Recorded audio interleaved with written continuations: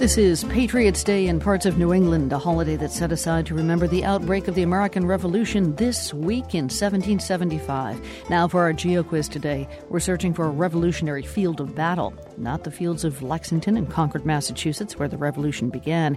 Nope, we want you to name a battle that took place a lot later in the winter of 1777. It was considered a defining moment for George Washington. He faced British forces that were led by Lord Cornwallis in what is now a mid-Atlantic American state. That battle exemplifies the qualities that, according to the British National Army Museum, make Washington Britain's greatest foe ever. We're going to hear more on that and get the answer courtesy of a military historian a little bit later in the program.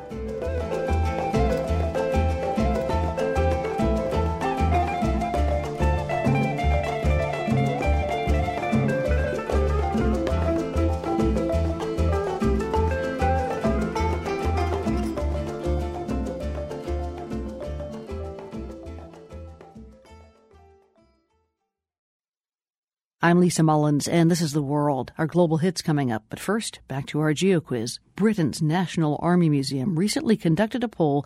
It asked this question: who was Britain's greatest enemy commander? Historian Stephen Brumwell is a specialist on 18th century North America, and Stephen Brumwell, the winner is? George Washington. And he came out head and shoulders above the other candidates, Michael Collins, Napoleon, Rommel, for example. Why did he win? Well, on one level, the actual damage that George Washington managed to inflict upon the British Army and also the British Empire far outweighed that had been inflicted by the other candidates that were up for consideration. I would also suggest that there were a couple of other factors. One was George Washington's ability not only to lead his men on the battlefield, but also to work in a cordial manner with the civilians in Congress who were essential for actually maintaining the Revolutionary War effort. Meaning he was politically savvy. Well, basically, for example, his army was always massively understrength, undersupplied.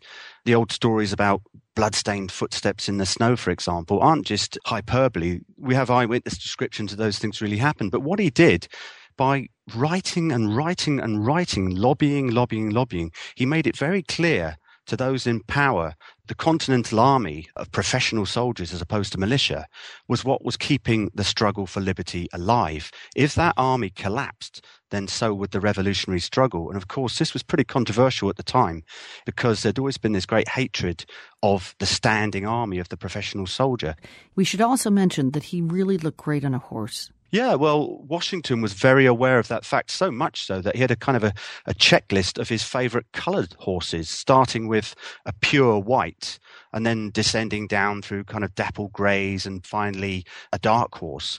And however badly a lot of his soldiers were dressed, and once again, the stories of the poor ragged Continentals aren't an exaggeration, he was always immaculate. And this was very, very important because when he was serving alongside the French, when they looked at Washington, they thought, now here's someone we can work with. He's got that kind of bearing, that demeanour. He looked the part. And there was one battle among the many that George Washington fought that you think provides a window into his character. Which one is that? The Battle of Princeton on the 3rd of January, 1777. Princeton, New Jersey. And by the way, New Jersey. We're looking for a geosite, and that is the answer to our Geo Quiz today. What did he do so well there? Shortly before, several days before, Washington had famously crossed the Delaware and inflicted a surprise attack upon the Hessians who were at Trenton, the German mercenaries there. Now, not content with that, Washington decided that the moment had come to try and exploit that advantage. So he staged another attack upon a British brigade that was at Princeton. He did this by way of a kind of a night attack, where he tried to surprise the British garrison. Unfortunately, things didn't go quite to plan because one of the British regiments spotted Washington's army in the distance and actually attacked it. Now, this brought on an engagement which was not quite what Washington had planned. And initially, his forces that came into contact with the Redcoats were knocked into retreat. And at the crisis of the battle, when the Philadelphia militia were retreating, it looked like the British were going to be able to inflict a defeat upon the Americans by sheer aggression, by a bayonet charge. Washington rode upon the scene, and by his coolness under fire, which was a Washington characteristic, he basically although it wasn't an easy thing to achieve, restored order, managed to counterattack. And that's what broke the British attack, restored the American fortunes, and I would argue changed the whole course of the American Revolutionary War.